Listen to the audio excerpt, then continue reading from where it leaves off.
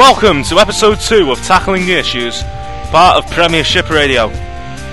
I'm your host Graham, and apologies for the delay, but I think you can understand, given the fact that I'm an Everton supporter, that I had to recover from last night's atrocity, which was entirely of our own making, by the way. I'm not going to be one of these nuthouse conspiracy theorists and say, you know, we were robbed when we blatantly weren't.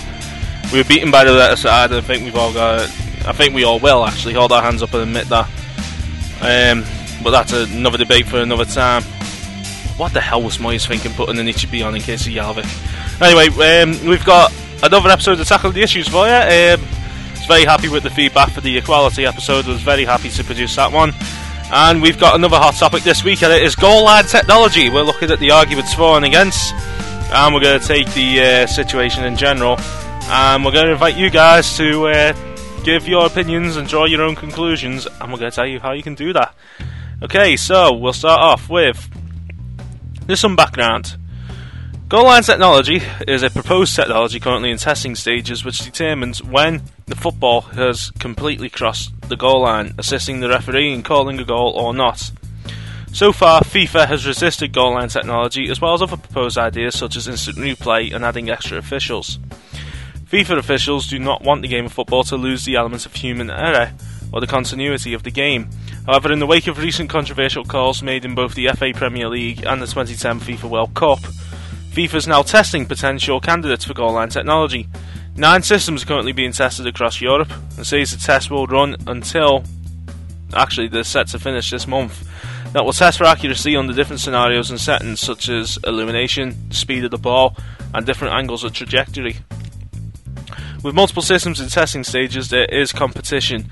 If multiple systems meet the criteria and pass the testing stages, they will become licensed products by the IFAB, and they will be available on the market for different leagues or teams to buy. If FIFA allows goal line technology, it could be applied by the 2014 World Cup in Brazil. Okay, so what are these systems, you might be asking? Well, these are the main competitors. The first one is Hawkeye. First developed by Dr. Paul Hawkins in 1999, the Hawkeye system has been improved by engineers at Rogue Manor Research and is an existing technology currently used in cricket, tennis and snooker. It's based on the principle of triangulation, using the visual images and timing data provided by high-speed video cameras at different locations around the area of play. The system uses 6 spread-out high-speed cameras to triangulate and track the ball in flight. The software calculates the ball's location for each frame by identifying the pixels that correspond with the ball through at least 2 cameras. The margin of error for the system is 3.6 millimeters. The software can track the ball and predict the flight path even if several cameras are being blocked, and as long as 25% of the field of play and the ball is visible. The high-speed cameras allow the ball to be tracked even if they only cross the line for a fraction of a second. The ball would have to travel at an unattainable 500 km per hour to avoid detection. Critics of the system claim that it will slow down the game and the statistical margin of error is too large. Both Roger Federer and Rafa Nadal have criticised the accuracy of the system in tennis, though Roger Federer now supports the use of the system in football, which is weird. Anyway, the system's not real time, so play has to stop for the referee or another match official to review the disputed play. And that's part of the controversy with Hawkeye, is that, and indeed with goal line technology in general, is that FIFA want one that's going to be able to immediately give results. So what are the alternatives? Well, we have the Kairos GTL. Produced by a German company alongside Adidas, the GTL system uses a magnetic field to track the ball with a sensor suspended inside. Thin cables with electrical current running through them are buried in the penalty box and behind the goal line to make a grid. The sensor measures the magnetic grids and relays the data to a computer which determines if the ball has crossed the line or not. If the ball does cross the line, a radio signal is sent to the referee's watch within a second. Adidas designed a ball that could suspend and keep a sensor safe and intact even when the ball is struck with great force. Along with the GTL system comes the VIS track system, which can indicate offside calls with transponders on players' shin pads, as well as keep track of and give real-time game stats and player movements. The VIS track system allows coaches, fans and commentators to track players and the ball, supposedly allowing coaches to improve their team's performances. Kairos claims that all this happens within a matter of microseconds, addressing critics' concerns that the technology might slow the game down. An older system was trialled at the 2005 Under-17 World Championship but found not to be fast or accurate enough, which is interesting. And the other major player, so far as on alternative goes, is Goalminder. This is developed by two people, Harry Barnes and Dave Pardon, who first thought of the system after their favourite team, Bolton Wanderers, were relegated due to a wrongly disallowed goal. The technology was not picked up at the time, but after Frank Lampard's disallowed goal at the 2010 World Cup, the interest in goal line technology spiked, causing FIFA to investigate the possibility of implementing it. The technology uses high-speed cameras built into the goalposts and crossbar to record images at 2,000 frames a second and deliver visual evidence to the referee in less than 5 seconds to settle a goal line controversy. With this technology, there's no calibration, just visual evidence. The system is thought to be cheaper because less expensive cameras will be needed and the field will not have to be dug into. Goalminder has been invited to take more tests by FIFA, and goal line technology will not only suit the high Premier League teams, but also help the lower leagues due to the costing advantages. Okay then, so there's a bit of background on why these are being investigated. The question of the inclusion of goal line technology began to be raised in 2005, after a match between Man United and Spurs, in which Tottenham midfielder Pedro Mendes hit the shot 45 yards from goal. United keeper Roy Carroll caught the ball and then dropped it at least a yard over the line before hitting it back out, but neither the ref nor the linesman saw the ball cross the line. In response, FIFA tested a system by Adidas in which a football with an embedded microchip would send a signal to the referee if it crossed the sensor going through the goal. According to Sepp Blatter, we did different tests at Under-17 World Cup in Peru, but the evidence wasn't clear, so we will carry out trials in junior competitions in 2007. However, these trials didn't happen, and Blatter rejected the system outright, describing it as only 95% accurate. Another incident occurred in 2009 in a match between Crystal Palace and Bristol City. Freddie Sears knocked the ball over the line from close range, but the ball bounced off the sanction below the net and came back out. The goal was not given, and Palace manager Neil Warnock, Neil Warnock on the wing these days, that'd be a laugh, was furious, although to be honest he probably played a better game than me. In March 2010, the International Football Association Board, the IFAB that we mentioned earlier, which determines the laws of the game, voted 6-2 to permanently ditch the technology, with the Scotland and English FAs casting the dissenting votes. Of course. A recent poll of 48 captains in the Europa League, 90% of respondents said they wanted goal line technology introduced. Following several refereeing errors at the 2010 World Cup, including the disallowed goal in Germany's 4-1 win over England when Frank Lampard hit a shot from outside the penalty box that bounced off the crossbar and over the line, the ball bounced back out and the goal was disallowed because the assistant ref didn't call for the goal. Blatter announced that FIFA would reopen the goal line technology discussion after that incident, and that is indeed what has brought us to this testing. Another instance of a controversial call was Chelsea's 2-1 victory over Tottenham in 2011. Lampard hit a shot just before half-time that slipped through the legs of the goalie and almost crossed the line before being tipped back into play. However, the assistant called for a goal and Chelsea levelled the game. Chelsea went on to win after another controversial offside decision. Okay, so that's the background. Now let's have a look at some of the arguments for and against. So this is an argument in favour of goal line technology and is from The Least Thing, which is a blog on Blogger. Okay, they show a picture from a match between AC Milan and Juventus in which the ball was ruled incorrectly by the linesman to have not crossed the goal line, in the process overruling the referee.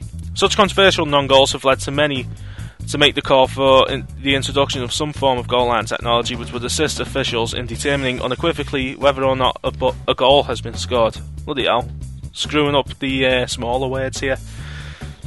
Remarkably, some objection to the introduction of goal line technology has been made, and I read that wrong as well. By the way, I'll give you the address. It's leastthing.blogspot.com. And the article's called Against Platini, Why Goal Line Technology Makes Good Sense. The most prominent advocate against such technology is Michel Platini, president of UEFA, and Heer Apparan of FIFA. Last year, he explained that such technology was not necessary because missed calls were oh so rare. Here's some quotes. How often do you have an incident where the real doubt is as to whether the ball has crossed the line? Perhaps once every 40 years.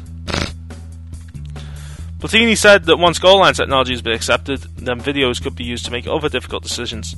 I'm afraid if you start with technology which is used once every 40 years, it could lead to other uses for the technology, and I'm afraid that may lead to video refereeing, he said. I don't think this technology is really good for football.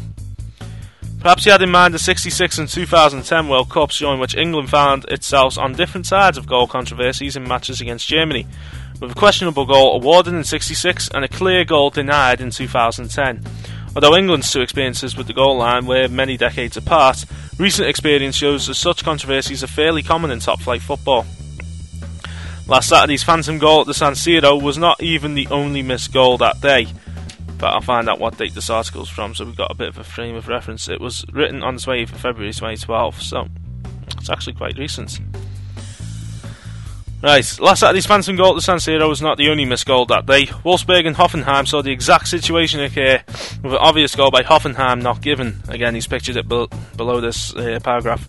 Hoffenheim prevailed in the end, and so the sense of injustice was more muted than the draw in Milan, as earlier this month in the A-League game saw yet another apparent goal not given. Last weekend, the International Football Association Board, the international body responsible for the rules of the game, will discuss the initial results of trials with goal line technology, with a decision set to be made in July. That goal line technology is in any way controversial is remarkable. Platini's argument seems to rest on three legs. First, that such controversies are rare. Second, that the introduction of technology from one aspect of the game would represent a slippery slope. And third, the game should be played in the same manner at all levels. Let's consider these arguments one at a time. First, Platini has backed off from his earlier claims that such events only occur every 40 years. Starting earlier this week at the Milan-Juventus controversy, stating, fucking hell. A goal like that of the English at the 2010 World Cup against Germany, which was wrongly not given, happens only once every few years. He's still wrong. The three controversies in February 2012 alone clearly show that goal line ambiguity is problematic for officials, so this argument can be dismissed. And judging from the QPR game at the weekend, we can give another example of that. Secondly, Platini worries that goal line technology will lead to the use of technology in other areas of refereeing. When I introduce a camera to keep the goals under surveillance, I also need one for the surveillance of offside. There are 10 offsides per game. Here Platini's argument fails a basic test of logic. There's no reason why introducing technology to monitor one aspect of the game means it would have to be introduced in other areas.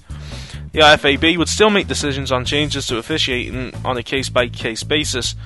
Consider that the addition of additional officials on the goal lines for Champions League matches has not led to a slippery slope of ever more referees being added on the pitch.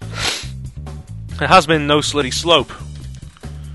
On this issue, Platini was a strong advocate for changing the rules, and his opposition to goal line technology demonstrates a marked inconsistency with his previous advocacy of challenging the rules to help officials.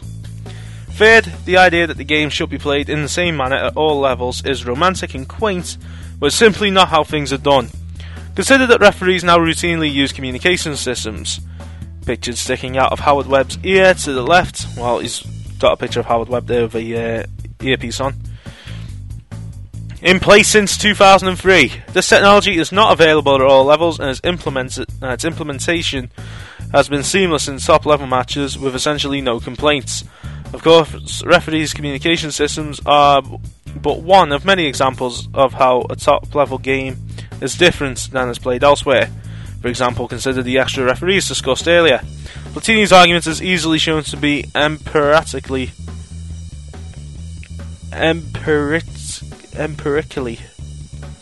incorrect. Anyway, that's what we were aiming for. To sum, this game would benefit from goal line technology, which actually is a minor innovation compared to the technologies that have been developed to assist referees in sports such as tennis, gridiron, basketball, rugby and hockey.